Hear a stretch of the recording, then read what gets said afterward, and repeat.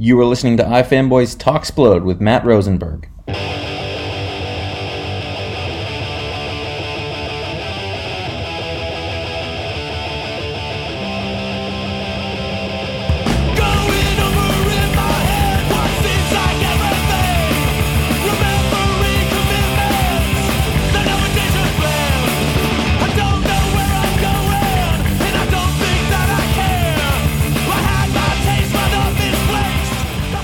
This is Josh Flanagan from iFanboy, and I'm here with Matt Rosenberg.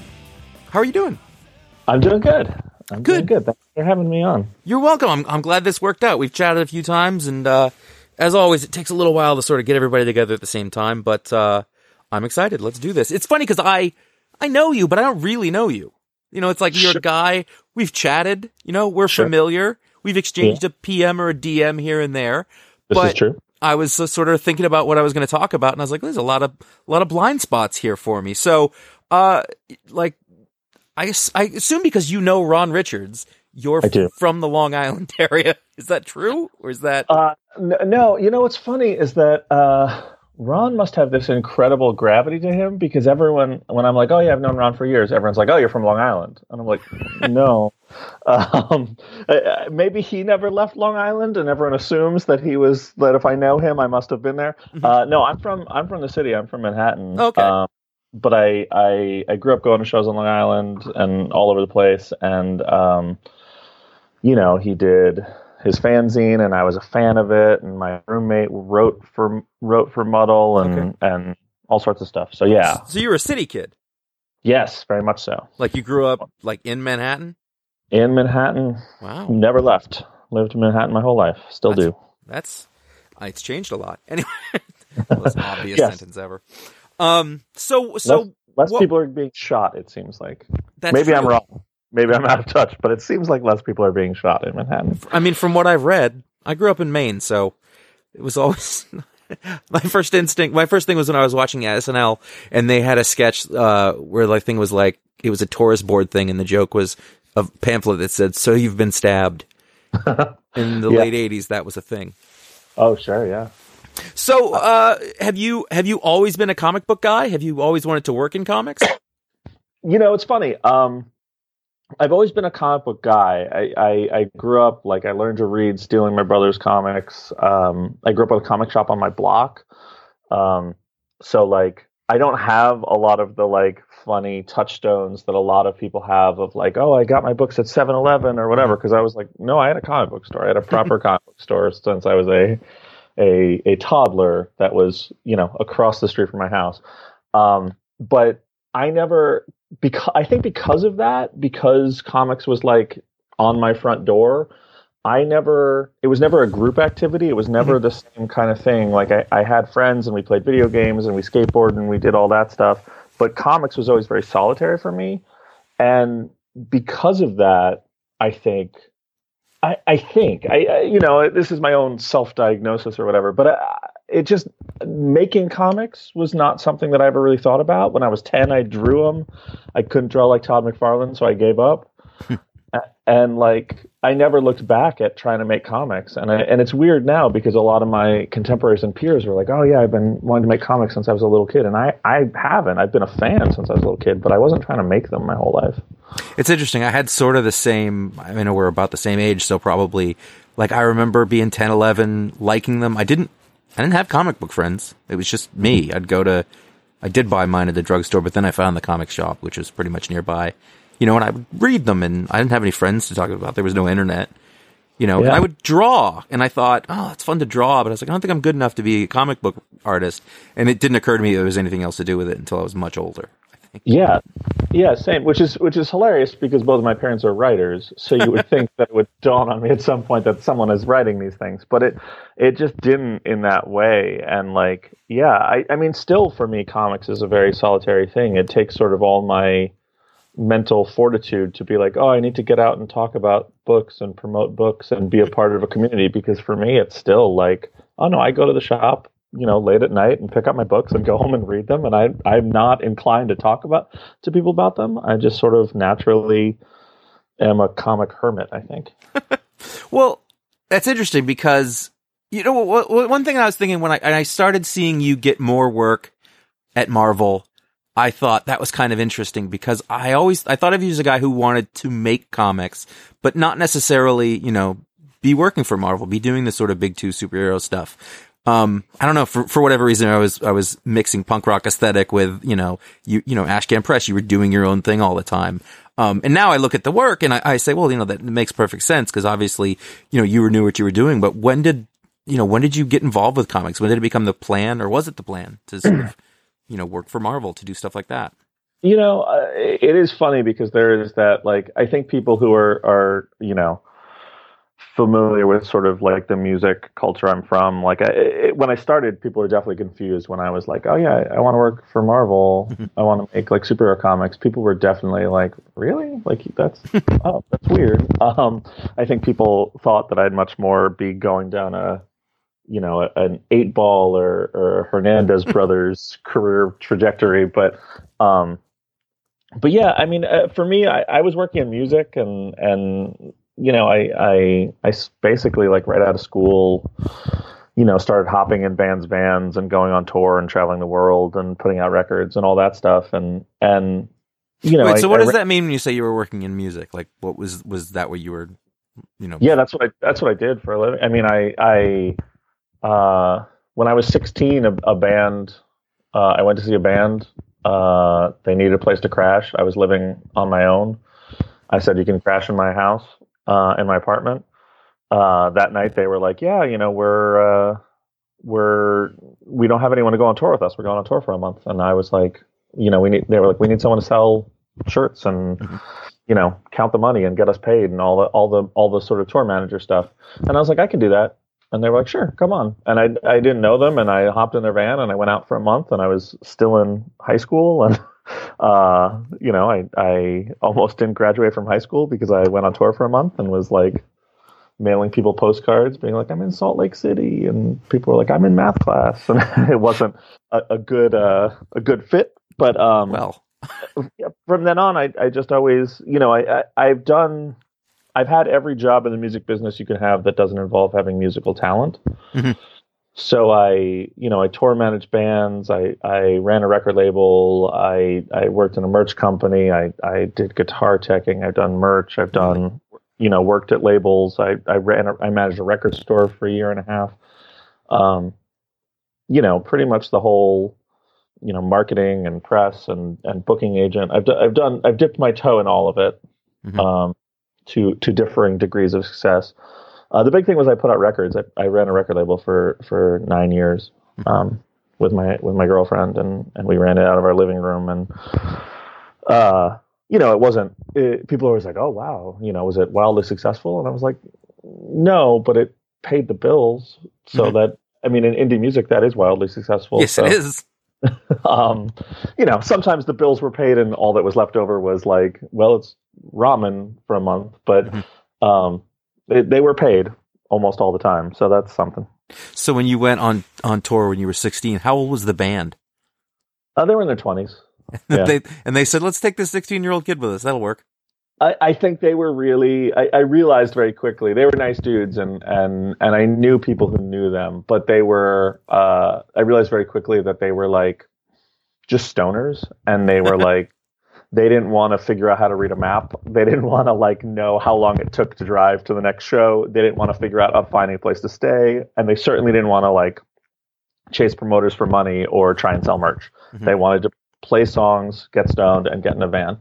And so basically anyone who had walked up to them at that point and was like, I'll do all the other stuff. They were like, yeah, you're hired. So, it was and how did you feel about that at the time? Were you like, oh, I can totally do this? Or were you making it up? I mean, I'm sure you were making it up as you went, but I was definitely making it up as I went along.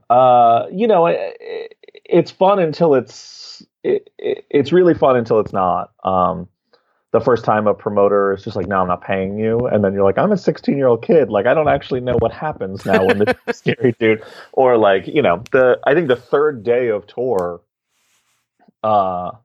one of the other bands on tour got into a brawl with people in the crowd. And when we left, when we unloaded the show, there were 20 dudes outside waiting for all the bands. And I was like, oh, I'm going to die in Cleveland. This is a weird turn of events. Was it hardcore? No, they were actually like a poppy punk band. It wasn't hardcore. You would think, Cleveland has a great hardcore scene that's super violent. You'd think that's where we were going with this, but no, it was a pop punk band. So, yeah, like mid late 90s, mid-ish.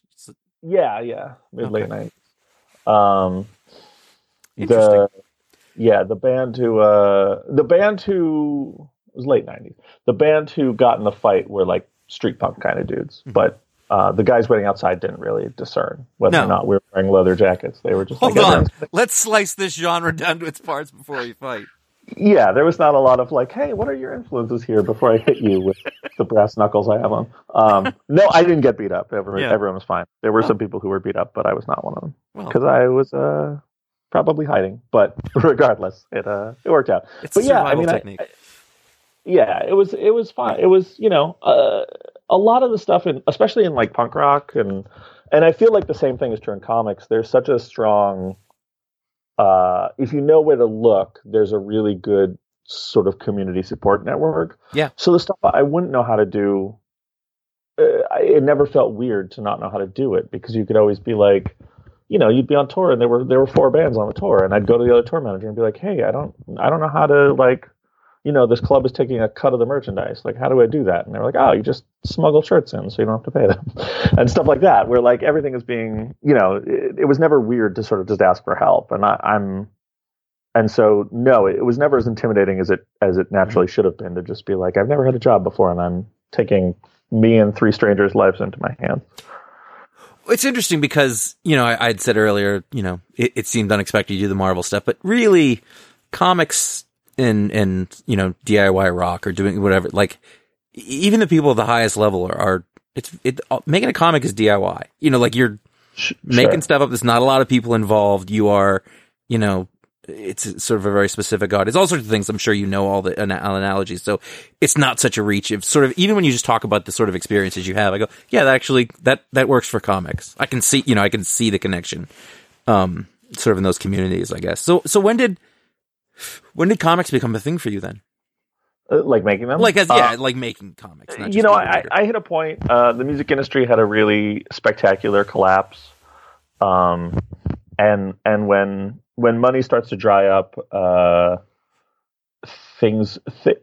friendships become a different kind of thing, and business relationships become a different thing. And I'd survived a long time being like a handshake kind of guy, and like my word is my word, and you're working with friends, and it just sort of became a thing where like, there were lawyers getting involved in stuff, and we had, over the course of the 9 years that we ran our label, I think 6 of our distributors went bankrupt, and it was like $30,000 or $40,000 that just vanishes. Mm-hmm. And when you're living on peanut butter sandwiches, like being like, oh, like those people who owe us $14,000 just had their phones repossessed. Like that $14,000 is gone. Like, it becomes just an endless sort of beating that really, and I hit a point. I called a buddy of mine who ran a record label, and I was like, man, I'm feeling really burned out. And he was like, well, what do you mean? And I was like, I just don't want to go to shows. I don't want to like put on records when I get home. I'm just like sort of exhausted. And he was really stunned. And he was like, wait, you still go to shows for fun? And I was like, yeah. And he was like, you still listen to music recreationally? And I was like, yeah. And he's like, he's like, you're not burned out. This is just like working in the music business. This is what it is. Like, you just hit a point where like you hate it. And I was terrified of that. He was like, oh no, I don't. He's like, I don't listen to records unless it's a band I'm going to sign. Wow. And I was like, oh, okay. I don't want that. And that was like that conversation for me was like a major moment of like, I need to get out. Like, I need to get out of this now. And in my not very smart brain, I just was like, I love music and I don't want to keep doing this until I don't love music. Mm-hmm. So I need to find something else to do with my life. And what else do I love as much as music? And I was like, comic books. So I decided to go into a equally as perilous career that also has a lot of people who have grown to hate it as they do it for a living. So yeah, I made the odd transition into comics then. So were you reading comics all along? Were you you're in touch with what was sort of happening? Yeah. I sort of dipped in it. I never like stopped reading comics like a lot of people, but like I grew up reading Marvel stuff, and then sort of discovered the Eight Balls and Hates of the world, and sort of fell in love with all that stuff, and sort of drifted away from superhero stuff. And I think in there's a period where I think when guys like Bendis were coming in with their crime stuff, that I was getting really back into comics. Like, I was more casually, like, I'd see a comic shop and stop in, but it wasn't a weekly destination for me, kind of thing. Mm-hmm. It was like,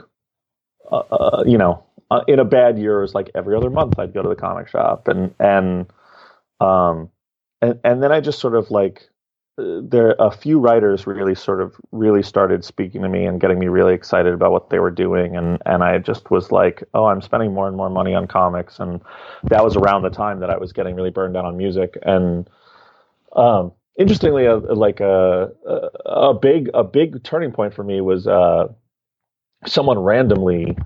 I was talking to someone randomly, and I said something about Steve Niles and how I liked Steve Niles' work, and I was a fan, and they were like, "Oh, do you like him because of the punk rock stuff?" And I was like, "I don't know what the punk rock stuff is." And they were like, "Well, he was in Grey Matter, the 80s 90s Discord band, and from DC." And I was a huge Grey Matter fan. I mean, they were before my time, but I loved their records, and I was like, the Steve Niles who wrote 30 Days a Night is the same Steve Niles who was in Grey Matter? And people were like, and whoever was talking to was like, yeah, it's the same dude. Like, he writes comics. And that to me was like amazing, because I didn't know anyone who made comics at all. And so I didn't know Steve, but it was someone from the same sort of community years before. But I was like, oh, that's the first person I could point to where I was like, oh, people make, real people make these. These are actual humans making these comics. And that was a big thing that stuck in my mind. And when I was like, I got to get on music, Steve was a big guy that I sort of looked to. Mm-hmm. So what's the step to the next thing is where you say, I want to try to make comics. I want to do that. And also were you, had you been a storyteller before that? Had you? No. No, not at all. This is a lot like the first time when I talked to Mark Russell, and I was like, had you ever made comics? He's like, no. Okay. Yeah.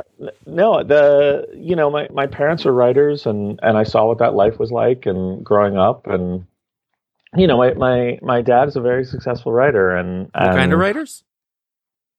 I mean, what kind? Fiction writers or journalists. My dad he wrote 9 novels and a book of essays, and he was the head writer on 6 seasons of network TV shows, nominated for an Emmy. And then he's the most prolific TV movie writer in history, actually. I did not know that.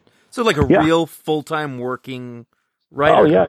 Which is funny, because I didn't even know that existed until I was almost out of college. I had no idea that would be a thing that somebody could do. And I was like, I wish I'd known about this earlier. Helpful. Yeah, it is weird, because it's I have a very weird relationship to especially when I started writing comics, because there's that thing where people, I was out there trying to network and trying to meet people, and I'd say oh, I'm trying to be a writer, and people would be like, hey, you're not trying to be a writer, you are a writer. And to me, I was always like, I get what you're saying, and I understand the sentiment is very positive and encouraging, but to me, writing is that's every meal I ate as a child. That's the roof over my head. That's all my clothes, and my education is writing. And I would always sort of be like, yeah, no, I get it. And they'd be like, no, take that to heart. And I was like, I don't, because to me, and I understand why it's important for other people to hear that. And I agree with the sentiment, but to me, it was no, my dad's a writer, and he's paying the bills or he's not paying the bills based on the work. And no one would be like, hey, I'm trying to be a doctor. And you'd be like, hey, if you're trying to be a doctor, you are a doctor. And it's well, yeah, I mean, it's a little different, because writing is a creative field, and it's a passion, and it's not about someone cashing a check. And I get all that. But to me, I always had the mental barrier of if I'm not paying my rent doing this, can I really call myself this? Did you think that way about musicians? No, not at all.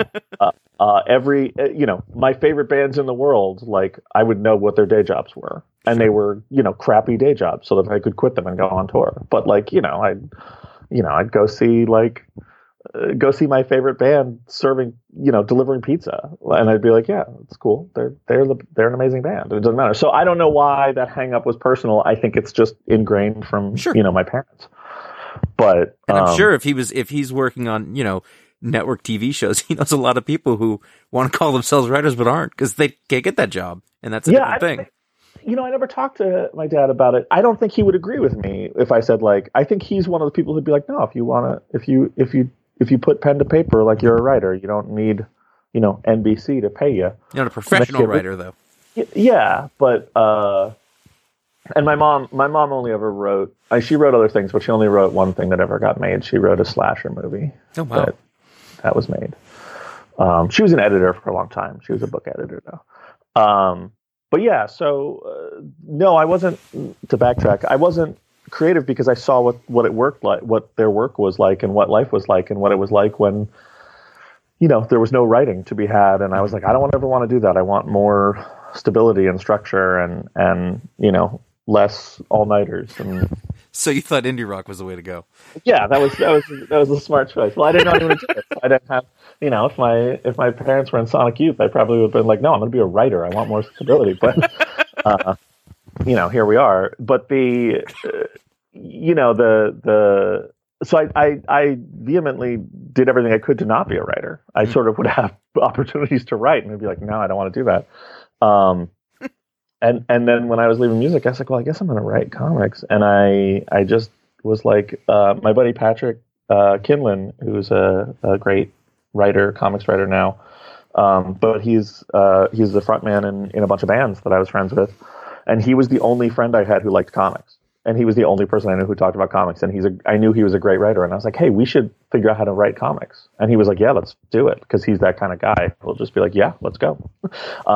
I could have been like, hey, we should figure out how to be bank robbers. And he'd probably be like, yeah, let's do that. That sounds awesome. Like, let's figure it out. Maybe we do it, maybe we don't. But, like, what a cool thing to learn. And so we just dove in head first on, like, can we do this? Can we write comics? Like, I didn't know what a comic script looked like. I didn't know how you hire an artist. I didn't know, I remember reaching out to artists and, like, artists, you can get there's a thing in comics when people seem like they're not really people reach out to you for work and you don't actually want to work with them. Mm-hmm. You give them a thing called a fuck you rate, which is like an absurd rate to hire you. Mm-hmm. And if they'll pay it, you'll take the work because they're paying you an absurd amount of money, but mostly it's to get them to go away. And the first artist I ever reached out to gave me that rate, and I remember having like a true panic attack because I was like, oh, these people make so much money. Like, I can't self-publish. I can't hire working artists. Like, it'll cost me $40,000 or $60,000 to make a single issue of a comic book. and then I like looked around more and I was like, wait, this guy's working and it's, he's making 1/10 of that. That's fine. So was it I don't need you to tell me. Well, like, was it a name? Was it a person like did you reach out to somebody who was way above? No. I reached out to someone who was working and is great, mm-hmm. and I'm still a fan of, but do you know him now? Do I know him? Like, do you know him professionally, or? Yeah. Like, would he know that he did that? No, I don't think so. I reached. At some point early on, I reached out to a bunch of people who are artists, many are pros now, and it was some amateur shit on my part because I didn't even have money. I was like, "Can we just work together?" Which is the lamest thing. Oh yeah, I mean, I definitely did that too, and I wasn't above shooting my shot and just being like, hey, if I see Jim Lee, I'm gonna ask him, like stuff like that. But like I still, I learned quickly enough that I was like, I need to be on message boards and finding, people who don't know what they're doing as much as I don't know what I'm doing, and I need to be, I quit my jobs and sold a lot of my record collection, and I had a lot of video games. I sold those to pay artists because I was just like, yeah, I got to pay these guys, and I don't really have a job, so I'm working pretty meager for a while, but it worked out, I guess. I'm probably in the black now, I hope. So, like, how do you get, like, what's the first thing you do? How do you get started with that? Like, do you find somebody? Did you have a story in mind? How'd you learn how to write comics? Like, where do you go from nothing? I knew that craft wise, I wasn't up to snuff in just every way. And so my buddy Patrick and me, I was like, hey, we should do a thing where every Monday we have to pitch each other 2 stories in a certain genre or with a certain set of limitations, but like do a full pitch and then, like give each other critiques on them and sort of figure it out. And we spent 6 months doing that, where every Monday we'd be like, okay, next week, Westerns, like, okay, next week, horror, like, okay, next week, like single room mystery, or, like locked room mystery, like whatever it was. And we just like try and come up with as many stories as we could to sort of just figure out how to pitch and how to do that. And then after like 4 or 5 months of that and like really crash coursing stuff, I was reading script books and I was poring over interviews with creators I liked, and I was like lurking message boards and like looking at art forums and all that stuff. And then we started writing up scripts and basically cold emailing people. And the first person I emailed was the pro who didn't want to work with me. But after that, it was a lot of like people who didn't have published work, who were just like on forums, just being like, hey, these are my samples. Like, if anyone has paying work, and I'd email them and be like, yeah, I got, a 5-page thing, like a 5-page pitch. Can I give you $75 a page to do it? And that kind of thing, where it's like crappy rates and, a lot of people like, you meet people who it's like, oh, that actually isn't your work that you put up there, and you're going to turn in stuff that doesn't look like that. And, we were outsourcing stuff to like a Chinese art studio where like their translation stuff wasn't up to snuff. And like we were getting back pages that were insane. Just all these sort of classic pitfalls of not really knowing what you're doing. And I mean, it is, not to go back to it, but like making comics is really, it is a lot like being in a band, where it's like about synchronizing and who fits and figuring each other out. And so these cold emails where you're just like, hey, I have a story, would you like to draw it, with no specificity? And then the person is like, yes, I want money, I'll draw it. And you end up with something like, you end up with those weird things where like, you answer a flyer being like, do you like this band? Come play music with me. And it's like, that's not actually enough connectivity to. And not everyone becomes the Pixies, as I understand it. Yeah. I like the Pixies. You like the Pixies. Let's play songs. Yeah. Oh, yeah. We don't play. That was their flyer. Like that's like, I forget what the band was, but like they basically listed like 3 disparate bands that had nothing to do with each other, and Kim Deal saw it, like quit her accounting gig and did that. It was, but that's an outlier. It works out sometimes, I'm sure. It just didn't work out great for me.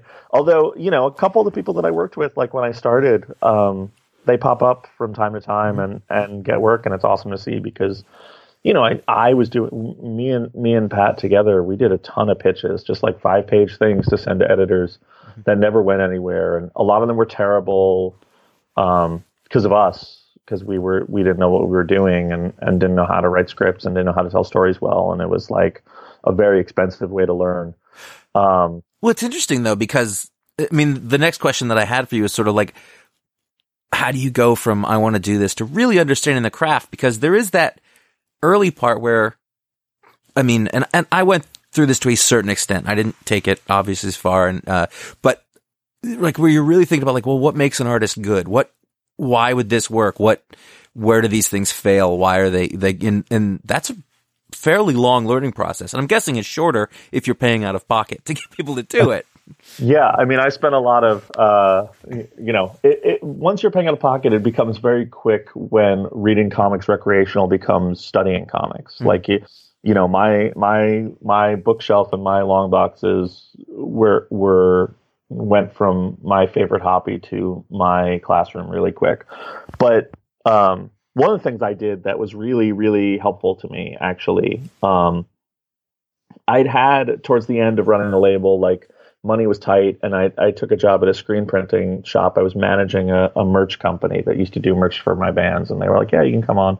And so I was running the label, and I was also running this merchandising company, and I was getting paid really well. And I was like, no, I need to cut all of this out. Like, I need to just be comics. And I quit, and I took a job and a tremendous pay cut to work in a comic book store, just because I was like, I want to be around comics. I want to like be living and breathing comics, and I don't have the experience to get a job at a publisher. So I'm going to get a job at a comic book store. And also I wanted the ability to like go to conventions when I was self-publishing stuff, but also like at 5:00 punch out and not have anything hanging over me, have no attachment. And that was, you know, a retail job was great for that. I know that there are a lot of people who work in comic stores are super passionate and live and breathe their comic store, but I didn't know that at the time. I took it to be like, yeah, I've worked retail before, and I just, you know, when I walk out of the door, I never think about the job until I have to walk back in the door the next time. Mm-hmm. So that was a huge learning thing for me, was working in a comic shop in New York City. It's you're friends with Donnie, right? Like he told me that you guys are really, and he had like the same, like he was in that comic store to learn, do all those things. Sure. That's interesting. Yeah, Donnie worked in the store longer, ascended higher than I ever did in my comic store job, but I think crashed out and burned more gloriously than me. So yeah, I think there's a good parallel between our lives right there. So you're making you know, shorts and comics and stuff like that. And it sounds like you're at least smart enough to do 5 pages and not a huge graphic novel that no one ever read. But what do you do with that stuff? Like, I mean, where does Ashcan Press come into this? Okay. So, we were making these 5-page pitches, and I was meticulously figuring out, you know, how to pitch and who to pitch to and who editors were, and, you know, like obsessively learning all the editors at every company, and you know, going to cons and being able, crafting the ability to go up to an editor and not just talk to them about comics, but like actually engage in small talk, which is remarkably harder when you're straight edge. And, you know, like the BarCon is a very real thing that I loathe, but like, you know, people who are good at BarCon, there are bad comic creators who are good at BarCon, and you see them at BarCon and you're like, oh, that's your career. It's like you're the fun person to drink with, and I am the grumpy dude with a chocolate milk in the corner who does not want to be in a hotel bar. So that was a big setback that I learned pretty quick. But yeah, I mean, it's funny because when you think about it, like there's so many comics and so many publishers and so many amazing you know, comics coming out. But at the same time, like when you're trying to do this for a living, it becomes very clear very quickly that like at any given time, there are 8 to 12 publishers who are actually paying for work. There are obviously different editors and different, you know, execs at companies who greenlit stuff and can approve work or bring you in. But essentially you're trying to sell comics to 12 people when you're doing pitches. Mm-hmm. And that, you know, we were doing these 5-page pitches and finding those 12 people at, you know, Image and Dark Horse and Oni and Boom and, you know, Top Shelf and Vertigo and all these companies, and just trying to get them in their hands and you know, all the way, you know, companies like AIT, Planet Lar, like Slave Label, like companies that are just putting out books that we like, where we're just like, hey, let's just get books out. And it's 12 people. And yes, you said you were smart to do the 5-page thing and not the whole thing. And in some ways that's very true, because we could put more eggs in our basket. But at the same time, it is, you know, a lot of eggs to be in one basket. And you hit a point. Editors are great. Editors are amazing. And the one thing that is universally true across comics is that every editor is overworked. And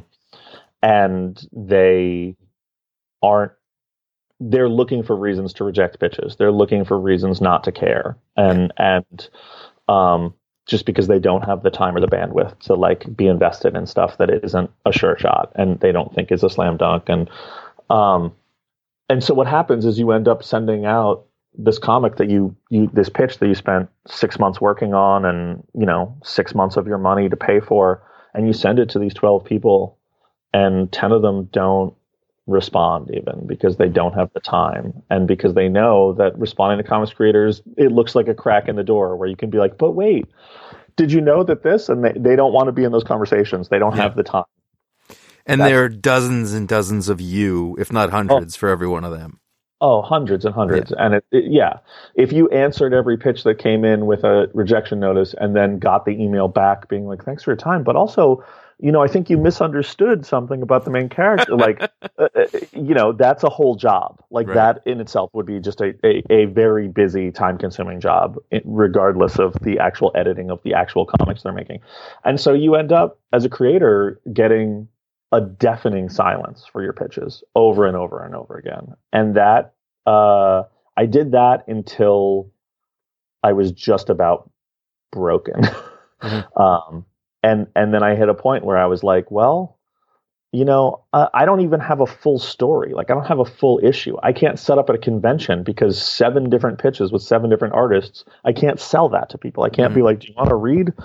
And, it's like opening a film studio that only puts out trailers. It's not going to work. And so we made the decision, me and Pat, to actually pay to make books. And we were like, rather than making 4 pitches in 6 months, like, we're going to make 1 book, and and my idea, which in hindsight was a very bad idea, was I was like, oh, we're going to call it Ashcan Press. We're going to make it look like a publisher. We're going to make ourselves look super professional. And we're just going to walk into the room like we're published comic creators and be like, yeah, Ashcan Press publishes us. That's them. Like, here's the website. Here's the Twitter. Here's the domain. Here's the banner. Here's the logo on the book. Here's the P.O. box. And so I did that. I made the whole thing look like a publisher for a bit. And then when we started pitching it to people were like, wait, isn't Ashcan Press putting this out? And I'd be like, no, that's just us. Never mind. And we totally blew it. Like, it was totally no publisher wants to pick up your book because they think you're already being published by someone. So it was a good idea for like 2 minutes, but then it was a terrible idea. But it stuck. So Ashcan Press was the branding. I see. Well, that's interesting. So when does it change? Like, what happens differently when you're getting real frustrated? You've tried this Ashcan Press approach that didn't work. How do we get from here to there? Yeah. So, I hit a point, I was pitching stuff and it wasn't, I got my first anthology story, going, and I was really excited about that. And then I got a call from a guy who was someone who knew me from my time in music, and then knew I was trying to do comics, put me in touch with this guy, and he called me, and he just called me up and out of the blue, and he was like, hey, man, I work for a recording artist.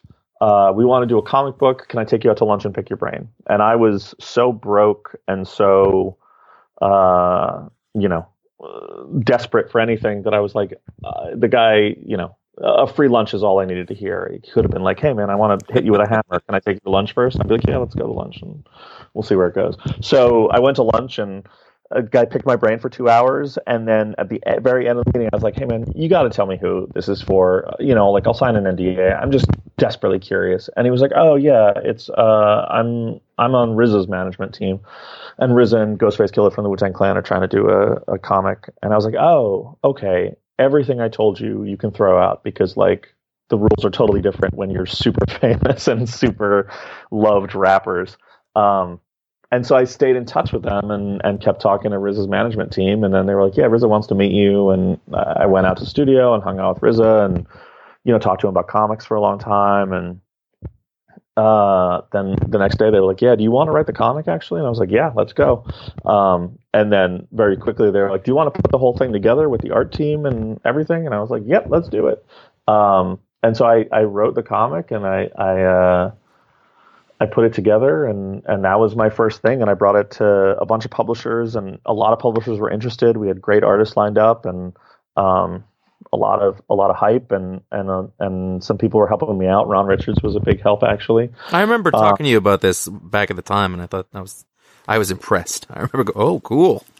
Yeah. It was definitely, the Wu-Tang opens doors for sure. And people go, oh, this is weird. And finally we ended up, Black Mask was just starting and I knew them and I brought it to them and they were like, yeah, we can do it. Let's do it. And so we ended up I did the book, at Black Mask. It's called 12 Reasons to Die. It's my first comic. And like right out of the gate, we were going and it was much more work and much crazier than I thought it was going to be. And they were a brand new publisher and it was their first book. And, it was really chaotic, but it was awesome. And I was like, okay, I'm not burned out on this. I love this. Like, I love every second of this. And it's, right. I think it was legitimately 6 months of like 4 hours sleep every night because I was doing marketing and PR and art management and writing and like coordinating with a record label and coordinating with, like Rizzo will call you at 3 a.m. and be like, hey, come to the studio. And I'll be like, I live in Harlem. And he'll be like, the studio's in Bushwick. Let's go. And I'll be like, all right, hour and a half subway ride, 4:30 in the morning, get there. So it was chaos, but it was fun. And from there it just went, and, I finished that, and I pitched Black Mask, a creator-owned thing called We Can Never Go Home, and they went for it, and it did well, and we just sort of went from there. And then I did Four Kids Walk Into a Bank there, and Marvel started asking me to do stuff, and yeah. Did you feel like you were prepared when Marvel came around? Prepared is a weird. Yes and no. Mm-hmm. Like, I knew the stuff. I knew this stuff. I'm such a fan, and have been such a fan, and for so long, that I was like, well, I can talk to them like I know what I'm talking about. Whether or not I can make the book like I know what I'm doing is a different story. But when I got the email, it was one of those things where, like, I read the email 4 times. It was Jake Thomas, who's my editor on The Punisher and is one of the best editors in comics, emailed me, and he was just like, hey, man, you're doing cool stuff. Would you want to come do a short story at Marvel? And it was like a 2-sentence email, and I read it 4 times and was like, I don't understand what this says. And I literally picked up my laptop, and my girlfriend was in the kitchen, and I brought my laptop into the kitchen, and I was like, hey, read this email and tell me what he's saying. And she screamed and hugged me, and she's like, oh my God, congratulations. And I was like, no, I literally am having trouble. Like, you need to explain what it says. And she's like, he wants you to do a short story. And I was like, right? That's what it says, right? So emotionally, I certainly wasn't prepared. Luckily, like, my buddy Frank Barberi, who I sort of came up with because I knew him through music. He was in bands in New Brunswick that I knew, and he was a good, when I was self-publishing, he was self-publishing, and we were doing the convention circuit together, like hopping in his car and driving to Chicago and sleeping on someone's floor and going to C2E2 and, setting up a table with our self-published books. Like, me and Frank were super tight. I mean, we still are. He's one of my closest friends. But he had started working at Marvel right before me. And so I immediately just called him and was like, oh my God, Marvel asked me to do a thing. What do I do? And he was like, okay, well, you want to do this. And he, like, they were saying, there were things in notes that I was like, I don't know what this means. Like, I don't understand. And they were like, I would call him because I was too embarrassed to call the editor and be like, I don't know what this means, man. Which is funny because now I've been there for years, and every day I'm like, hey, I don't know what this note means. Like, what are you guys talking about? You got to get that confidence to be able to say, I don't understand this. That's a good moment to reach. I think that's always. Yeah, I think so. Being confident enough to look stupid is an important step for me. And I'm there, thankfully. So now, I was thinking about this question, and I don't mean this in a bad way, but you tell me. When I think of your stuff, I don't really have a thing that I don't have a way to pigeonhole you. I don't think Matt does this kind of thing or he does these kinds of characters. And you've done like a lot of different sort of stuff around Marvel and. Like, what would you say? Like, what is your favorite kind of thing to do? Is it you feel comfortable in any of the, sort of different spaces, in the Marvel universe kind of thing? Or, like, do you have a style that you would say that way? I don't know. No, I like that question. It probably is offensive, but I liked it anyway. I've had that conversation with artists, and it's easier with artists to say, wow, you have a bunch of different styles. You have, your own, and yeah. I've asked that, and anyway. But I sort of was thinking that about your books because I see your name on all sorts of different things. And there's not necessarily a through line, and that's not a bad thing. I just haven't been able to put it together. No, I mean, there's definitely stuff, and I'm definitely like, I have enough distance now from some of my stuff to be like, okay, this is a better representation of me, and this is a better use of my voice, and this is a better kind of thing. But definitely when I started at Marvel, like, I think my indie comics feel different. Like, We Can Never Go Home and Four Kids have a sort of punk rock aesthetic. Yeah. They're sort of snarky, they're tongue in cheek, but they're like, they transition from painfully earnest to like sort of comedic to heartbreaking and back and forth. And I think that's sort of a natural wheelhouse for me. Like, I can see that in that stuff for sure. And that stuff appears in some of my Marvel stuff, and I think some of the stuff that people really dig, like Hawkeye Freefall and Tales of Suspense and New Mutants and especially X-Men and Kingpin, like they do that where it transitions and it's sort of a bunch of different, it sort of blindsides you with, like, you don't know what you're walking into, and I sort of like to lean into that. But no, I mean, when I started at the company, I remember early on, I was talking to Nick Spencer, and Nick Spencer, who I didn't know super well at the time, he was like, what do you want to do here? And I was like, oh no, I'll do anything, man. And he was like, that's not an answer. And I was like, no, that is an answer. There's literally no character I wouldn't like to write. Like, I'm a fan of the universe. I'm a fan of getting to play with this stuff. And even characters I don't love, like, I'd love to fall in love with them. I'd love to fall in love with them through writing them. Like, I want to do that. And he was like, sort of skeptical and was kind of like, that's not how it works. But then I look back at my time at Marvel, and I'm like, oh yeah, I started and I was writing Rocket Raccoon and Kingpin at the same time, and I was writing like the foul-mouthed raccoon going through the trash, eating people's trash in Brooklyn, and also like this very honest, earnest Kingpin book about like a very troubled man trying to go straight and sort his life out, and I was like, oh yeah, this sort of makes sense. This is exactly my time at Marvel. Is like I'm writing two books that are at the complete opposite end of the spectrum, 100%, and it. And I just finished 2.5 years on Punisher and went straight into Hawkeye, and like there's a connective line that makes sense to me, but other people don't see it at all, and they're just like, Hawkeye is funny and lighthearted and so honest and so aspirational, and the Punisher is grim and brutal and disgusting and monstrous. And I'm like, yeah, but and then in my head there's a connective tissue. But yeah, I mean, I like sort of wait, what is that connective tissue? Because it's interesting, because historically, like as a reader, Hawkeye's always been one of my favorite characters, and Punisher's a character I've never been able to be that interested in. I've read good Punisher stories for sure, but I'm curious what your thought on that is. I mean, the obvious connective tissue is that they're non-powered people in the Marvel universe. Just dudes. They're just dudes who have this burden and this sense of who they are, and of just what the universe needs from them. And despite all odds, they're willing to go, face death and do it. And how they do that is very different. And, obviously their origins are very different, but I think in some ways, like they're both people who are colored by the fact that they are unexceptional in a lot of ways. And they surround themselves by exceptional people, and they go to war with exceptional people to prove that they are exceptional. And I think that there's a sort of, in Punisher, it sort of manifests as this sort of suicidal thing. And in Hawkeye, it sort of is the opposite. It's a guy who's sort of acts suicidal, but won't look that in the eye.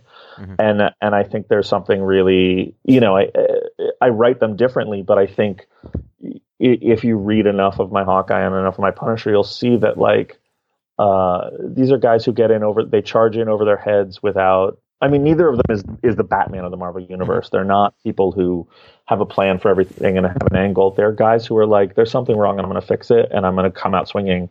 And I think when you read my Punisher and my Hawkeye, the easiest connective thread is like both of them are always very close to dying, and one of them wants it really badly, and one of them is terrified of it, and how they react to that colors everything in the book.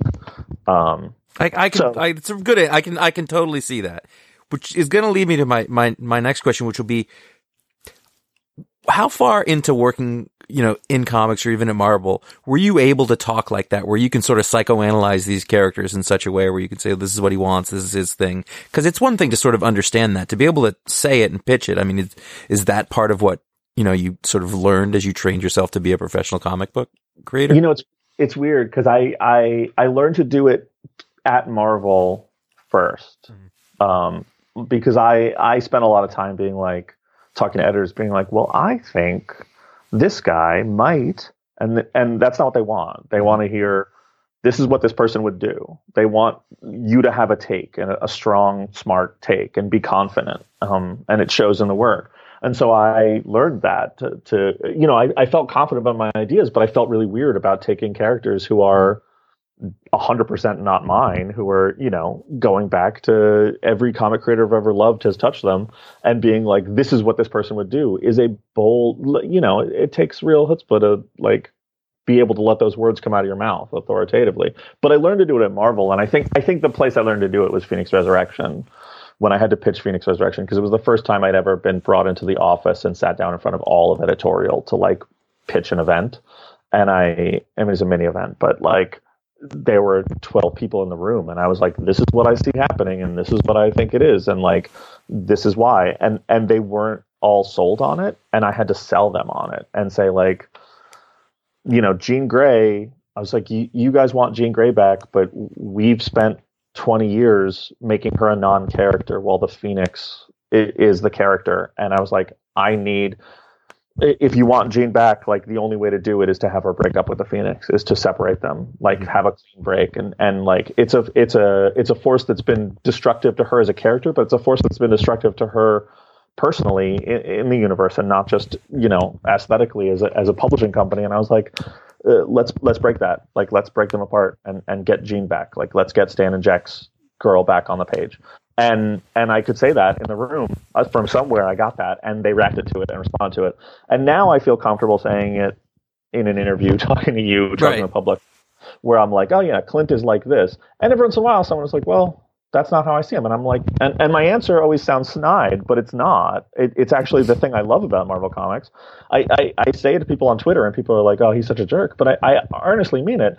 I say, well, then I look forward to reading your take on it. Because I do. Like, that's what's fun about the Marvel universe. Sure, absolutely. Is like, yeah, I have interpretation of something. I mean, one of my favorite things that ever happened at Marvel was I did Phoenix Resurrection, and Marvel said to me, like, okay, now you do the Jean Grey X-Men book. And I was like, I don't want to do that. Like, in my head, Jean isn't in a place to lead a team. I don't know what that would look like. I don't know why she'd do it. It doesn't make sense to me. Like, I put her back, and now she's very vulnerable, and she's very hurt, and she's very confused, and she needs time to heal. Like, and they were like, we're not going to do that book. And I was like, I know, I don't know what the book you want is. Like, I don't want to do it. Can I do New Mutants? And they were like, yeah, you can do New Mutants. And they were kind of annoyed. And they brought in Tom Taylor, and I'm friends with Tom, and Tom's awesome. And Tom knocked it out of the park with X-Men Red. And it wasn't at all what I thought to do. And it's so smart and so great, and a book I love so much. And like I love that about Marvel. It's amazing. Yeah. I was like, here's a story that I set up, and it went somewhere I completely didn't see coming, because Tom's a very different writer than me and has different sensibilities. And that's fun. So when I say to people like, Clint Barton is this person, and they go, that's not who I think Clint is. And I go, well, then I look forward to reading your take. I'm being earnest. Like, I want to read different takes on these characters. I want to read people from all walks of life and all perspectives touching them. I think that's the beauty of what we do. And I mean, that's one of those things where like Batman wouldn't do that. Well, Batman's done a lot of things. Like, Batman can be anything you can think of, as long as it's entertaining. And I think that is one of those sort of like, some fans don't get that, some fans do, some creators get that, and I that's sort of the rich tapestry, just to overblow it. So would you say that there was a certain point, at Marvel where you had a little swagger, where you were able to, do that? Did that change sort of how your work went, or how you sort of felt about it? Maybe swagger's not the right word, but it sounds like you need to get it at a certain point. You need to get it at a certain point. You need to act like you belong there. Mm-hmm. No, I don't think it changed anything. The swagger. The only time I've had swagger and really like thrown my weight around was probably misguided, but was Multiple Man, because when Phoenix Resurrection came out, it did really well, and they called me and were like, "You did good. Like, this was, a hard book, and you did it, and you knocked it out of the park, and the fans' reaction was great, and sales were great, and what do you want?" And I was like, "I want to do a Multiple Man book," and they were baffled, and they were like, no, we're talking about like X-Force, X-Factor, like something, another X-Men book. Like, what would you like? And I was like, no, I want Multiple Man. And I had to go in and have a meeting and talk to them about it, because they were like, no, you can't. And I said, like, you guys are giving me a get out of jail free card here. If I'm gonna have use a get out of jail free card to get a book, like, you're always gonna have an X Factor, you're always gonna have an X Force. I was like, you're never gonna do a Multiple Man book unless I'm cashing in chips. Like, I'm cashing in these chips to do something that's weird. And I think that for me was really testing how much weight I could throw around, because it was a book that I think, at the end of the day, editorial was very enthusiastic and supportive of the book. Mm-hmm. And there's a lot of fans of the company of the book, and I think the book did well, and but they were confused by it a lot, and I think it's not the kind of book that they expect people to go for. Mm-hmm. The ladder is sort of built one way, and when you're on the ladder and kind of looking to the sides, they don't understand in some ways. I mean, feel like you have to be up the ladder if you want to do something off to the side of the ladder at the same time. You can get away with that. Yeah, if you want to be the Uncanny X-Men writer, you can pick a weird book, but you can't just say my next book is going to be something that's going to hardly sell. Like, that's not good career planning. That's not good publishing strategy. Like, we're investing in you. We're building you up, and you're just picking weird things. Mm-hmm. But I like the weird things. I like I love doing Uncanny X-Men and Punisher and these flagship books, but like, I like the weird off the beaten path stuff so much, and like, I always want to do that stuff, and I really gravitate towards it. And I mean, those are the ones that I definitely connected with. Like, I saw you doing a Multiple Man book. Was it Andy McDonald? Am I wrong? Is that right? Yeah, no, Andy. Yeah, I mean, that to me, that's all that is fantastic, and it was really whacked out for sure, but it was super fun. Like, I mean, I assume that you like the story and everything you did, but like, that didn't turn out to be a bad business decision, did it? No. I don't think it was a bad decision in any way, other than like, there are certain career trajectories that make sense. That like, mm-hmm. I think Marvel is protective of us as creators and wants us to be like building bigger names and being mm-hmm. smart about what we do. And I think anytime you're like, I want to go 4 rungs down the ladder and to the left, book-wise, mm-hmm. like, I want to go from a book that's selling 100,000 copies to a book that's selling 30. Mm-hmm. Like, they're confused, as they should be, because mm-hmm. they want us to be bigger and bigger names. And I want to stake out that chance to do these weird sort of esoteric books. I think that, my Marvel heart, it definitely beats for the big events and the Avengers and the X-Men, but it's just as much, I'm just as much an ecstatics guy. I'm just as much the odd little weird kind of, your Visions and your Hawkeyes and your odd books that don't quite fit anywhere. Like, I love those. And so I always want to try and carve that out. And it's maybe not career-wise the best decision, but it is creatively the thing that makes me happiest. So that's what I want to do. So you're where you wanted to be. You have, over a great many years with a great deal of missteps and moves forward, and also you're where you want to be. So what happens now? What do you keep your eye on going forward? Yeah, there's definitely a weird. I had a weird thing 2 years ago at the beginning of 2019, where like, for the first time in my life, I'd done like, here's my 5-year plan. Here's my 10. Like, it wasn't even a 5-year plan. It was like a career plan of like, this is what I want to do with my life. I want to at some point write The Punisher and X-Men and Star Wars. And I just looked at my schedule and I was like, oh, I'm writing all 3 of those. Like, that's it. Like, I don't know what is next. Mm-hmm. And it went from, I was so driven. I spent years like sort of mercilessly towards myself, like climbing the ladder to get to those things. That I really said, when I'm done with X-Men and Punisher, I want to like reward myself by doing the stuff I want to do. And I wanted to do those things, but like doing stuff that is fun, that is like, that I could say I earned and sort of, the Multiple Man kind of books. So Hawkeye was high on that list for me. Hawkeye's a weird, odd book always, and that's a fun book, and that's a prestige title, as it were.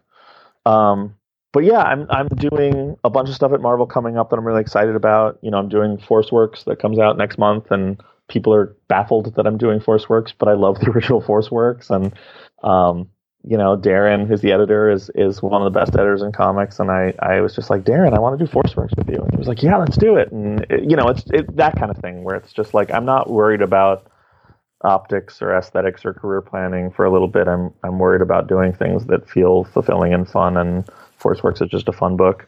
And then I'm doing more creator-owned stuff. I have a new image book coming out later this year called What's the Furthest Place from Here, with Tyler Boss, who did Four Kids Walk Into a Bank with me. Oh, yeah. And I'm really excited about that. I'm working on some other creator-owned stuff that we're going to announce later this year. And yeah, it's just, for a little bit, I want to just take a year and just wing it and sort of see what I do. Mm-hmm. See where it goes. Keep doing this thing. Yeah. That's fair. I think, comics is great. It's the best job I've ever had. It's so fun and so rewarding and so fulfilling. It's long hours and real brutal and sort of intense. And it's a job. It's a hard job, but it's a great job. You did not arrive unprepared for that, though. No, not at all. But I spent a long time doing the planning and the thinking and the scheming and the maneuvering and all that stuff. And I'm happy to have reaped the rewards of that I have, people who are kind enough to buy stuff when I put it out, and retailers who are kind enough to order it, and editors who are kind enough to trust me. And I want to just coast on that for a little bit and do some stuff that I think is really fun that I can cut loose on. So that's awesome. That's what a nice story that we're still in the middle of then. I'm very happy for you. Yeah. I'm sure I'm going to be back here on 2021 and be like, that was a terrible decision. That was really dumb of me. I really should have tried to be the writer on Venom. I don't know. There's lots of time. Do all those things.